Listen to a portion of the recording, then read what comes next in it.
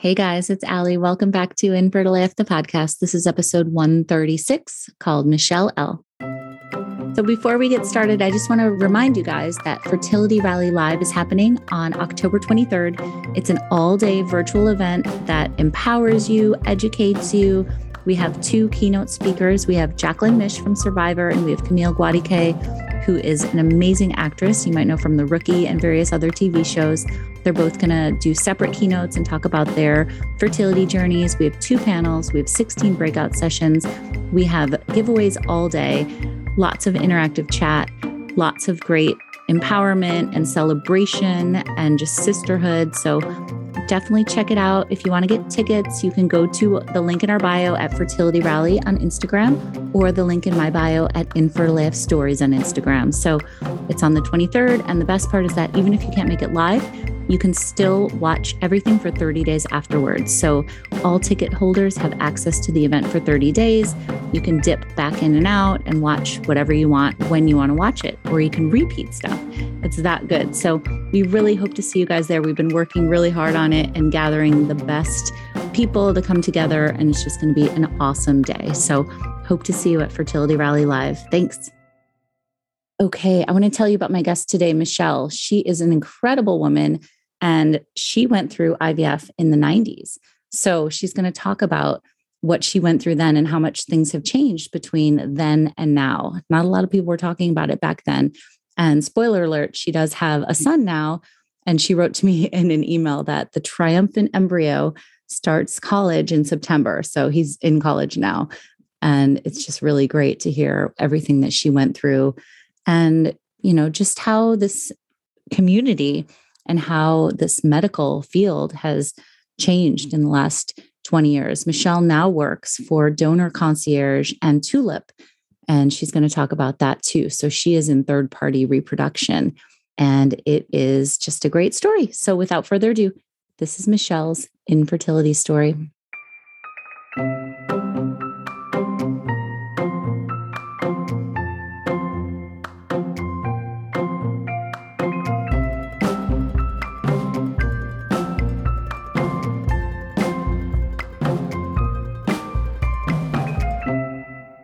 Hey, Michelle, thank you so much for doing this today. I'm really excited to talk to you. I'm excited to be here, Allie. Thank you so much. So we're just going to kind of dive right into it.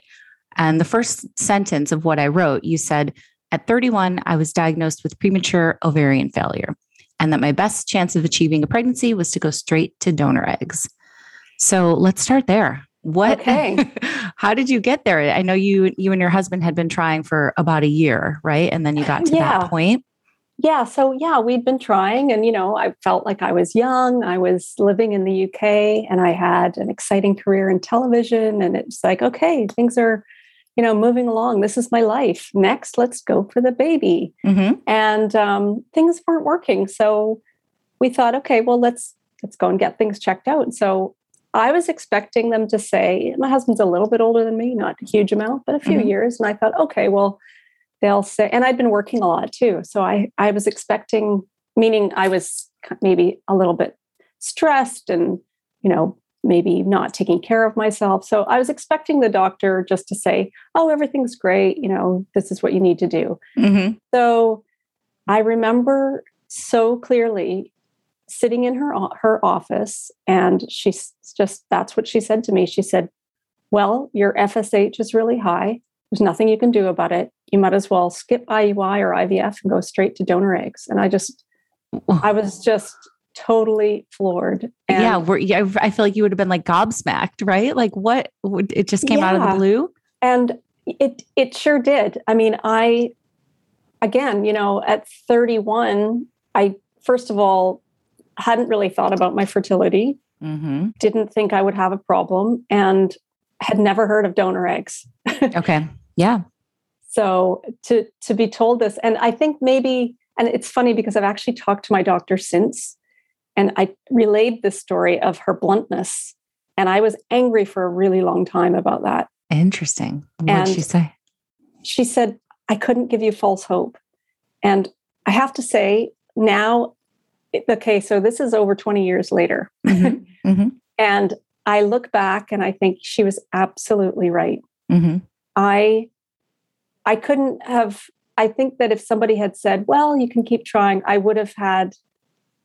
think I would have had false hope. And I think she was right in being blunt. It was a hard realization to come to, but I'm really appreciative of her now, looking back. Was your husband with you at the time, or was it just you in the doctor's office? He was with me at the time. We had both taken a couple of hours off work to go to this appointment. And after we'd had blood tests and investigations, and actually I hadn't had any investigations. I'd only had the blood tests. Mm-hmm. And we both just looked at each other. And then I remember walking out of it was a hospital setting, and looked at each other and goes, well, I got to go back to work. And I walked out, and I happened to run into some of his friends, and I just burst into tears when I saw them. Yeah. But oh my gosh. It's just interesting that day just is seared in my mind. Oh, totally. It's like those pivotal moments of your life will never be forgotten. Did you know what FSH even was, and what like premature ovarian failure was? Have you heard of that? I had no understanding of what FSH or premature ovarian failure. I never heard of any of those things. Mm-hmm. I didn't know any friends who'd had IVF. So, and also in those days, because we're talking in the late 90s, mm-hmm. There weren't the online forums, and there was one actually, but there wasn't a lot of talk about this stuff. Nobody got together and discussed their IVF. There weren't bloggers. There was really no support. Completely. Even when I went through this like 9 years ago, I felt like there was nothing. So I can't even imagine 20 years ago how much of a lack of resources there were. So what did you do? Like, where did you turn for research and support? Well, I turned to an online forum I found. I think it was called Fertile Thoughts. I don't even know if it's still going, but it was OG Fertile Thoughts. We'll have to see if it's still around. I think it is. I think it's gone through a couple of different incarnations, but honestly, it was an amazing resource for me because I could actually find people who were going through the same thing, and I got to learn all the lingo like TTC mm-hmm. and mm-hmm. 2-week wait and all these things that I could actually find out information. And I was a journalist at the time, so I could find out information about what it was I was going through. I think in some ways I maybe dig too deep. Mm-hmm. I sort of took what that doctor said to me and said, well, screw you. I don't believe anything you're saying. And really? I am going to do this on my own without donor eggs. Interesting. Okay. So what was it just the lack of not knowing what, the donor egg situation, or was it that you didn't want to not have your genetics involved, or like, what was the resistance? I think the resistance was I hadn't even been given a chance to try. Mm. Her suggestion of just going straight to donor egg was something I'd never even thought about, because here I was planning this child that I was going to have from my genetics with my husband. And so I think in some ways that sort of gave me a big push to say, okay, I'm going to do everything I can to do, use my genetics. Right. Okay. Another thing that you wrote that I thought was interesting, you said you were told that you were in perimenopause, and you said, all I heard was menopause. I'd never heard of peri anything. And I love that you say that, because I'm the same way. Like, even with the acronyms that you were just talking about, like, I've never heard of any of this stuff. I had secondary infertility. I had never heard of that. I didn't even know that was a thing. Right. And I look back now of all the things that I know now, and I wish I'd known then, but perimenopause, I didn't know it lasts for 10 to 15 years. Like I said, I just heard menopause. So I think what it was I didn't get the context of how this all fit together. So FSH, my FSH was 19. And to me, I'm like, well, I'm going to do something. I'm going to eat well, and I'm going to stop drinking coffee, and I'm never going to touch a glass of alcohol again. And as she said, and she's right, FSH is a really good indicator of your ovarian reserve, and you can't really do much to change it. Mm-hmm. I still don't know if there's anything else I could do, but my FSH never went below, I think, 12, which, in a medical setting, she did the right thing by advising, giving me the advice of using donor eggs. But in the end, I didn't actually use donor eggs, but I did go through many rounds of IVF.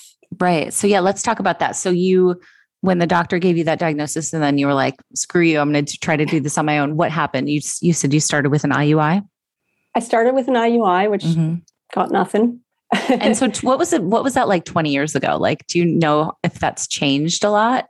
With the IUI? Yeah. Like, have you talked to anybody who's done one recently and like compared notes or anything? I'm just curious because I feel like this is such a quick moving field of medicine, and the technology, the breakthroughs are so like fast and furious. It seems like.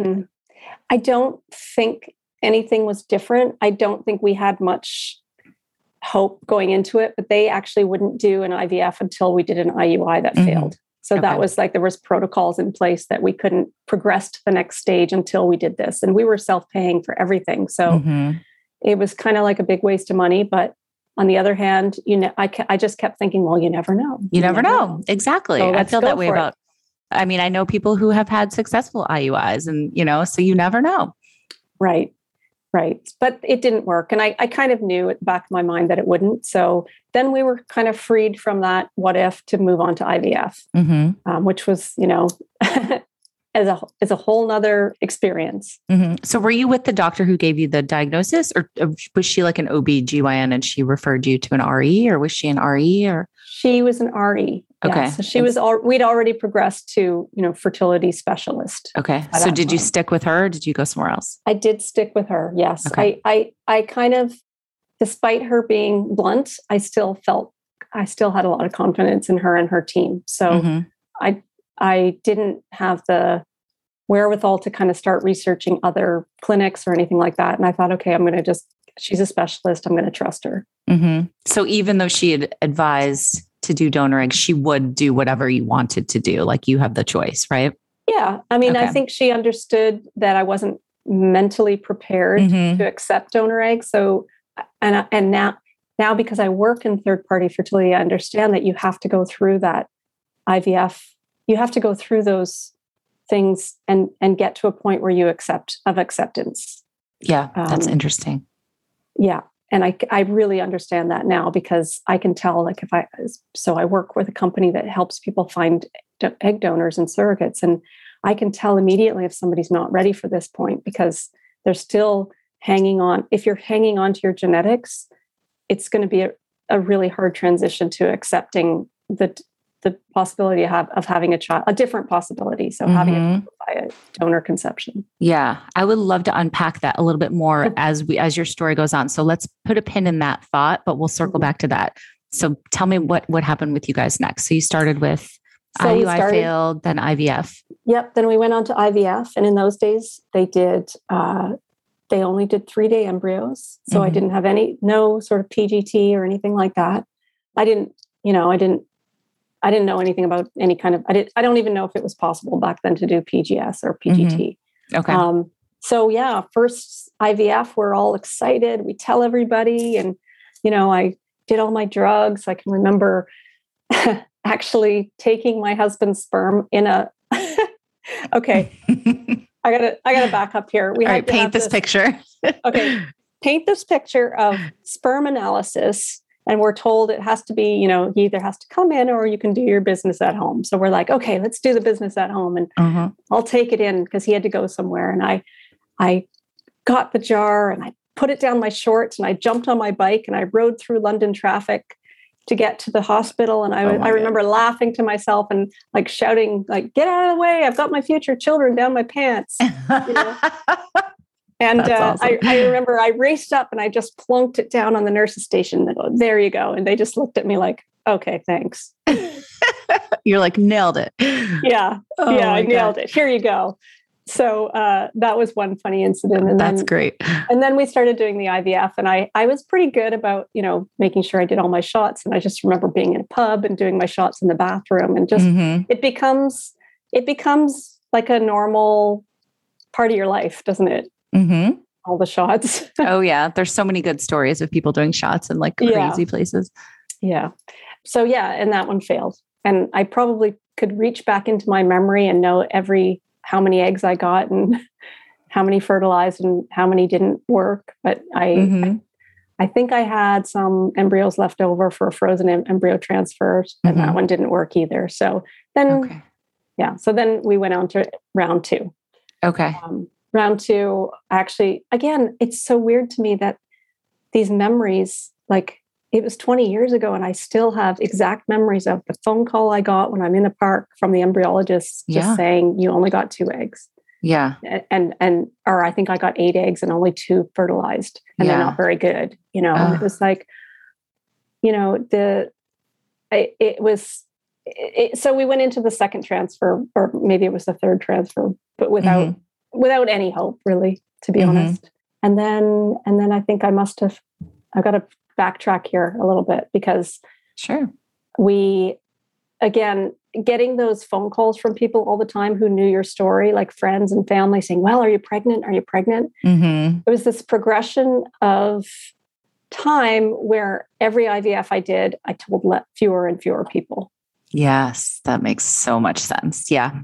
I think that the pressure, I just remember feeling this pressure of this disappointment. I was letting so many people down.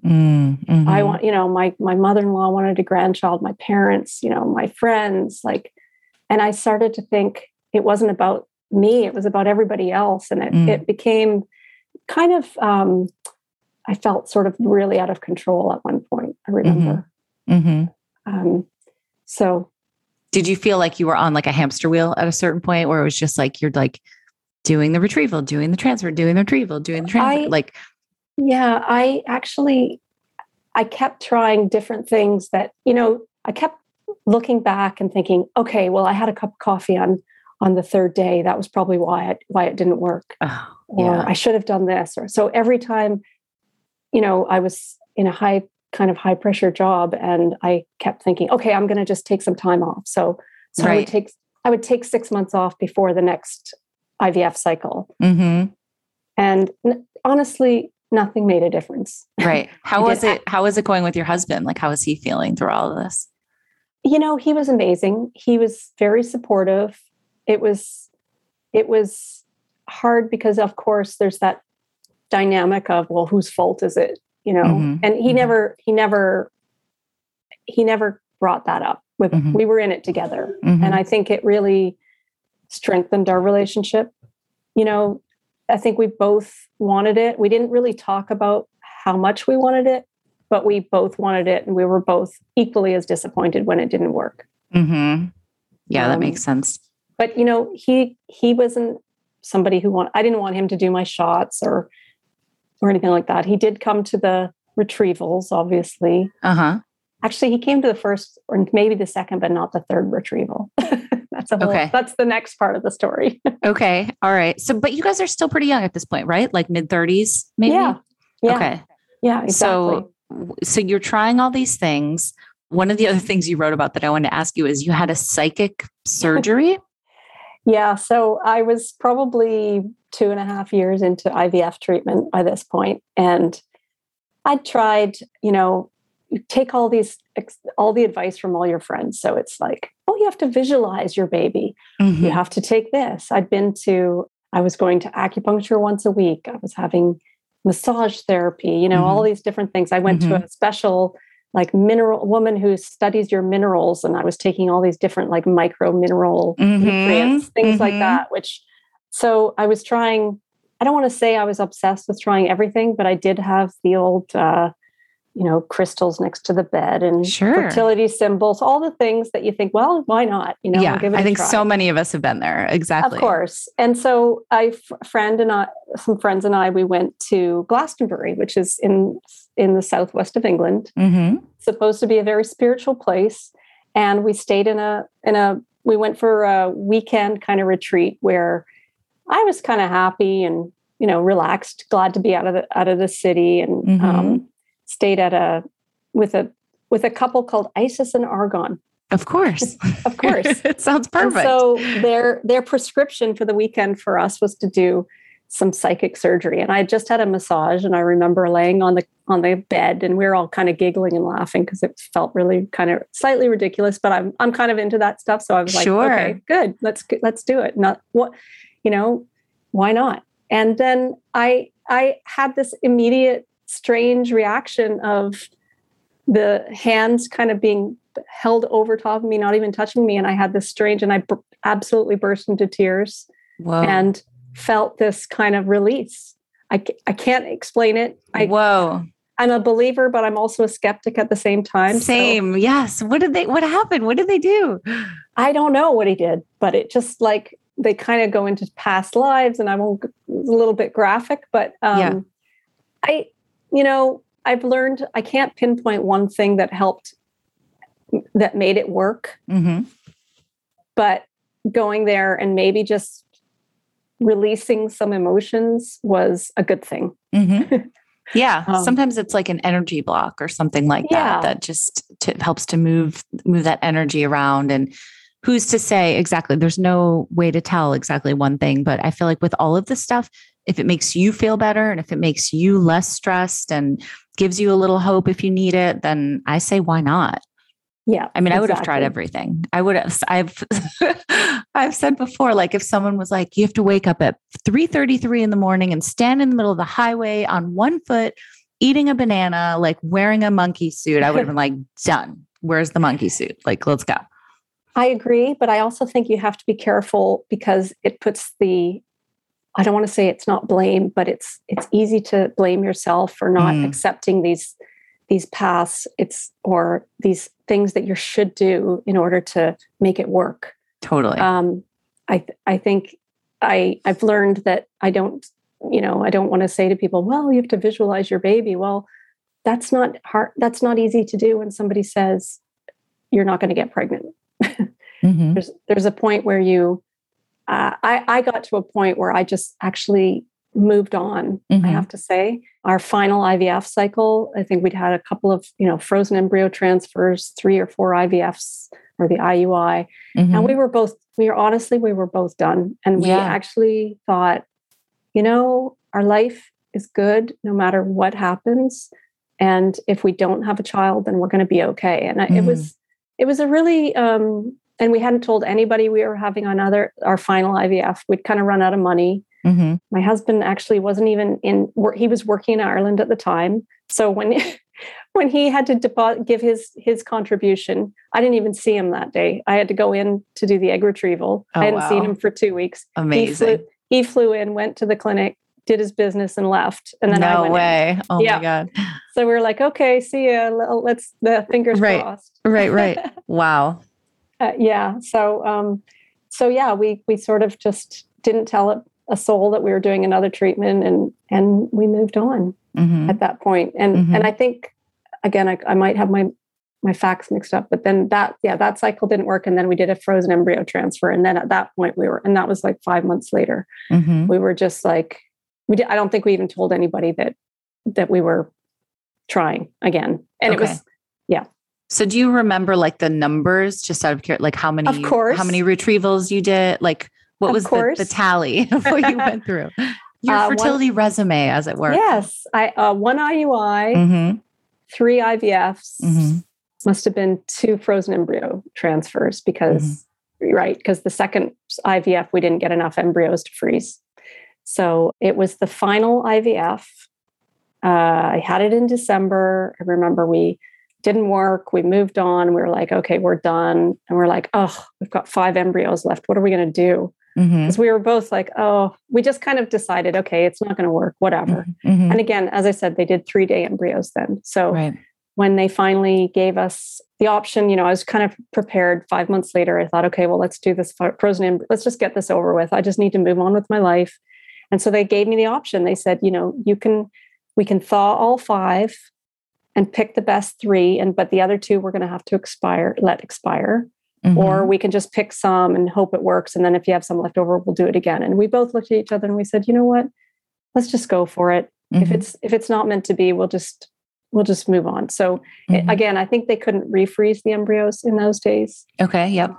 So they chose 3 embryos. They put them all back in. So they put 3 inside of you. They put 3. Yeah. Wow. That was kind of the norm then, to put at least 2 or 3. They didn't know that single embryo transfer was actually a better outcome. So interesting. Like we were saying, how much things change. Yeah. Okay. I think I must have had I think I had thin lining or some, I don't know, even remember what the problem was. Oh, I know the last thing they did too on this was the only time they did assisted hatching, because I had to have had 3 failed IVF cycles before they would do that. Okay. So again, I look back and I think, had they done the assisted hatching on the first one, I might have had four or five kids by now. Wow. So what does that entail? Assisted hatching is when they actually put a little hole in the embryo in the shell. Mm-hmm. This is what I've learned. I'm probably not explaining it correctly. Okay. Yeah, I should say this is not a medical podcast. This is just friends talking. They explained that the embryo wasn't multiplying, so it wasn't breaking out for whatever reason. So this helps the embryo to divide and conquer. Okay. So cool that they can do that. So one day, a couple weeks after my transfer, my husband was in Australia working.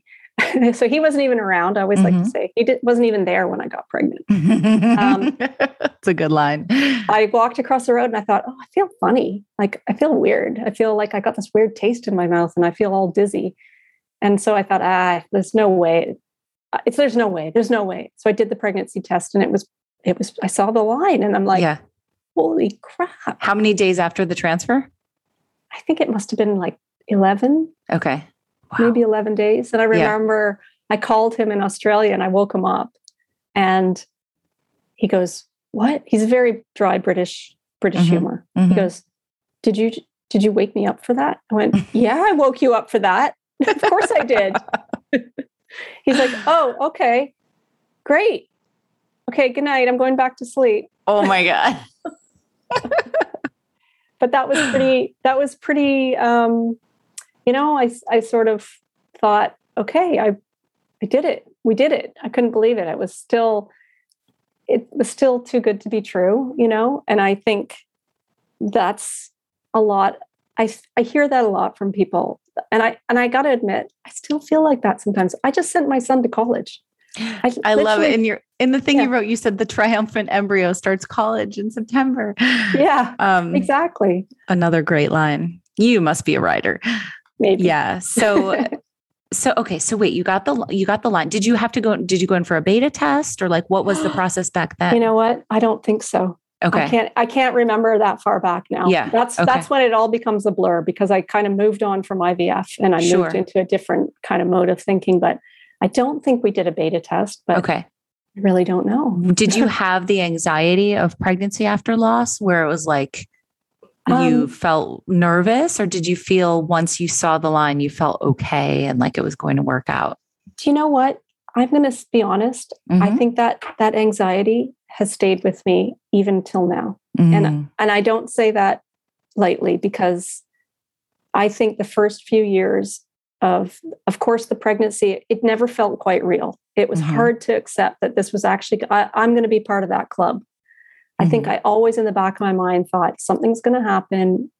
It's not something terrible is going to go wrong. And I don't mean that I'm a fatalist in that way, but I guess I wanted to prepare myself for disappointment. So, and not, so I didn't go through I had a great pregnancy. I didn't go through my pregnancy thinking in a negative way, but I think always in the back of my mind, I kept thinking this is too good to be true and something's going to happen. And I hate to say it, but it's actually carried through into parenting too. And I think it's only now I'm like, I have just breathed a sigh of relief this weekend, getting my son off to college, thinking, wow, I did it. Right. Does he know the story? He knows the story. He started asking about where babies came from when he was about 4, and I explained it to him. And I explained how we had a little help, and then now he got so bored of the story. He says, "Oh, stop talking about it." Right. Stop. Right. I know. I'm curious to see. My son is 5.5 now, so he doesn't quite. We haven't talked about that at all, but I'm curious to see what it'll be like when he's older, when he knows that he was an IVF baby. Not that it's probably going to be very common. I'm sure there's so many at his school even right now, I wonder what his take will be though. Yeah. And I can't even bring it up now, but I did actually I kept a diary from when I started IVF treatment. So I have a lot of my thoughts written down of the disappointments and the triumphs and during the pregnancy too. And then I've tried to keep it up as he's grown older. So I will be giving that to him when he's not embarrassed by me. Oh, that's cool. That's really cool. I thought you were going to say you were going to publish it, but should do both. Oh, maybe. Yes. Yeah. Wow. Okay. So then you had your son and, Yes. and he is what, 19 now or 18? 18. He's 18. Okay. Yeah. So tell me how you transitioned into this third party fertility world. Sure. So I was working as a television producer in the UK, and we moved our family over here to the US for my husband's work and for other reasons. But I couldn't do TV anymore because it just wasn't conducive to my work, to my family life. And I kind of thought, you know what, I've spent so much time and money getting this little guy in my life. I'm going to spend some time with him. So I was very lucky that I spent a lot of time at home with him. I did do a little bit of work before that. But so when we moved to the US, I was like, okay, so I need a job. I got some little jobs. And so what am I going to do? So I answered an ad in Craigslist. One day I was actually working I actually quit a job for the first time in my life because it was really not fulfilling. Never done that before. And I thought, that's it. I'm going to get a job that's meaningful, that's near my house, and that's flexible so that it's family friendly. So I opened up Craigslist and I saw a job for a case manager at a fertility company, and it was in my town. And I thought, okay, I'm going to do that. Wow. And I actually remember, and I remember writing out the cover letter, and then I had an interview with Donor Concierge with the founders, and that was almost 8.5 years ago. Did you say in your cover letter what you had been through? I did, to a certain degree. I did. I thought, you know what, you got to bare your soul sometimes. So I said, I think the requirements for the job were being good with people and liking pets, because they had a lot of pets. So I'm like, yeah, I can do that. And you're like, and as a bonus, guess what? Right. So I got introduced to the world of donor conception and third-party fertility, which I really, and especially in the US, is a completely different approach than other countries. It's much more of a business here, and there's agencies, and there's, fertility. It's fertility clinics that are bigger, and they have in-house donor programs, and there's surrogacy is illegal here. And so I learned a lot from Gail Sexton Anderson, who's the founder of Donor Concierge. And we just, I kind of think, well, the rest is history. I worked with fertility people who are looking for donors. I got to know, I understood where at the point that they were at, and I didn't use a donor in the end, but I felt like I knew what they were going through. Isn't it so interesting though, Michelle, that your initial diagnosis was donor eggs, and now look what you're doing. It's like a full circle. I'm sure I'm not the first person to point that out, but I think that's just so cool and interesting. It is. And had I known then what I know now, it's like, oh, that's why that happened. Okay. Okay. Now I can reflect back and think, okay, I'm a big believer in things happening for a reason. And same. And I think that's what it is. And so I got into a field of a group of professionals, and I have to say, not just in our company, but all the agencies, all the fertility clinics, everybody's so passionate about this. And really, we all work together. I think it's the only industry I've ever worked in that everybody's friends on Facebook, and we actually, we check in with each other, even if we're competitors. Totally. Yes. Yeah. I agree. There's so many people that have gone through it, and then it's become their job, like with you and with me and Blair, my co-founder of Fertility Rally. And I never thought I would be in this industry either, but here I am. So tell me a little bit more before we wrap up about Donor Concierge, what you guys do, and Tulip as well. And then I would love for you to tell everybody where to find you guys and how to get more info. Yeah. So Donor Concierge is a third-party fertility concierge company.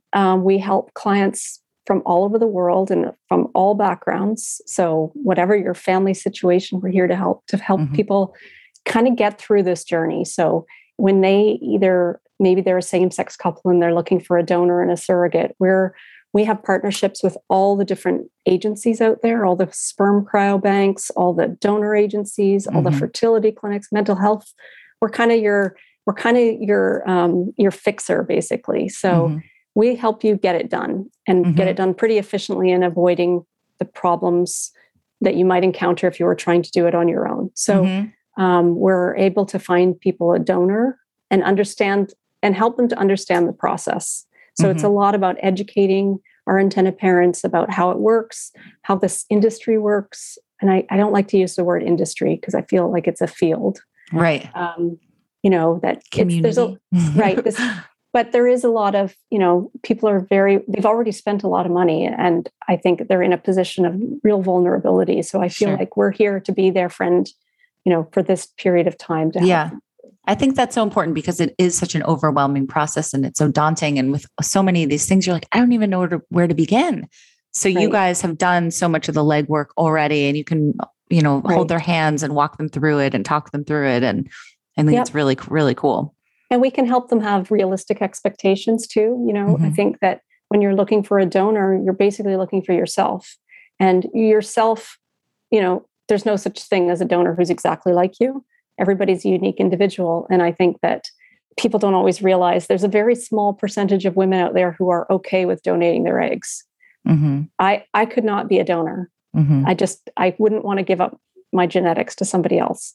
There's so many amazing women out there who are willing to do that and willing to be a surrogate too. So we also help people with finding a gestational carrier. We do that within 4 weeks, which is pretty astounding because so if somebody was going to go to an agency, they may have to wait, 6 to 8 months, whereas we're gathering appropriate candidates from, nearly 70 different agencies. So we can kind of make that process happen a lot quicker. Right. Okay. So tell us about Tulip too. I know you guys work kind of in tandem, right? Like we do. So Tulip, we like to say, is the baby of Donor Concierge. Okay. TulipFertility.com is a site it's a family building platform. And we have got these wonderful partnerships with the agencies that we work with through Donor Concierge. They've agreed to allow us to showcase their donors in one place. So we actually, through Donor Concierge, we created a database of donors through all the different agencies for our case, basically so our case managers could work more efficiently. And we always wanted to have it available to the public. So we wanted to create a space that is really welcoming, that's really transparent, so that intended parents can feel comfortable and have the support they need. Maybe they don't want to come to Donor Concierge. They want to just be at home and look for a donor on their own and feel like they're having the support online. So Tulip, you log in, you subscribe, and you can look at all the donors yourself, and you can create a portfolio of your favorite donors. You can contact the agencies through the portal, through the platform. And so you can determine, you can ask the agencies all the questions you need to ask in order to secure somebody for you. That's so great. Yeah, that's really cool. And one of the things that we really wanted to provide on Tulip is the coaching support. So I think that's what makes us different, is that we have our team from Donor Concierge are experts in egg donation and surrogacy. So we can answer all those questions really quickly and efficiently and help guide them to the best donors online too. So if they have questions about, maybe they're looking at a donor that might we already know their clinic. So we already know that their clinic probably won't approve that donor. We can let them know, hey, maybe you should look at somebody who's a little bit younger, or, but in the end, it's an online do-it-yourself tool, basically. Right. That's really cool. Because there's so much of this that feels out of your control. So that almost gives like this modicum of control where you feel like you don't have any, where it's like it's kind of back in your own hands a little bit, but guided too. So best of both worlds. Absolutely. Yeah. And Tulip will include surrogacy on there, and links to other fertility professionals that people didn't know they needed, like attorneys and mental health professionals, genetic counselors, things like that. So that'll be Tulip phase 2. So great. So before we wrap up, I'll tell everybody in the outro too, where to find you again and where to find Tulip and Donor Concierge. But can you just give maybe one last piece of advice to somebody who might be listening, who is, possibly going down the donor road? What should they know? Like, I know you've said at one point, you would do things differently now, from 20 years ago, or you wish you knew then what you know now. What are a couple of those quick things? I think there's a real movement for people to be more transparent. And I am really happy to see in the last couple of years, other intended parents coming forward and talking about their journey. So I guess my advice is, it may feel like you're alone, but you're really not. There's a lot of people out there who have used donors, whether it's sperm donors or egg donors, and surrogacy. And it's not a shameful thing. There should be no stigma attached to just creating your family in a different way. Our kids come to us as fully formed individuals who are, maybe even if they're genetically related to us, they are their own person. They're going to be their own person no matter how they came into your life. So I would say, there's a huge group of people out there who are in this professional community who are here to help you, and lean on them. Lean on them for advice. They know what you're going through.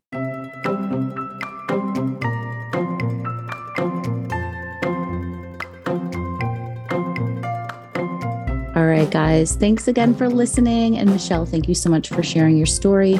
Definitely check out donorconcierge.com for more info, and tulipfertility.com as well. And again, Fertility Rally Live is happening on 10/23. We would love for you guys to join us. I said in the intro, even if you can't make it live, all ticket holders have access to all of our talks. We have over 30 speakers. We're covering everything under the sun. There's definitely something there for you, whether you're new to this community or you're in the midst of it, or you are a new mama or pregnant after infertility. We have all this support, all this education and empowerment, and tons of giveaways too. Also awesome swag bags with discounts and all this great stuff from fertility friendly and wellness brands. So we hope to see you guys there. Check it out on Instagram at Fertility Rally, or you can link to the tickets through my Instagram, Infertile AF Stories. All right. Thank you guys for listening. Talk to you soon.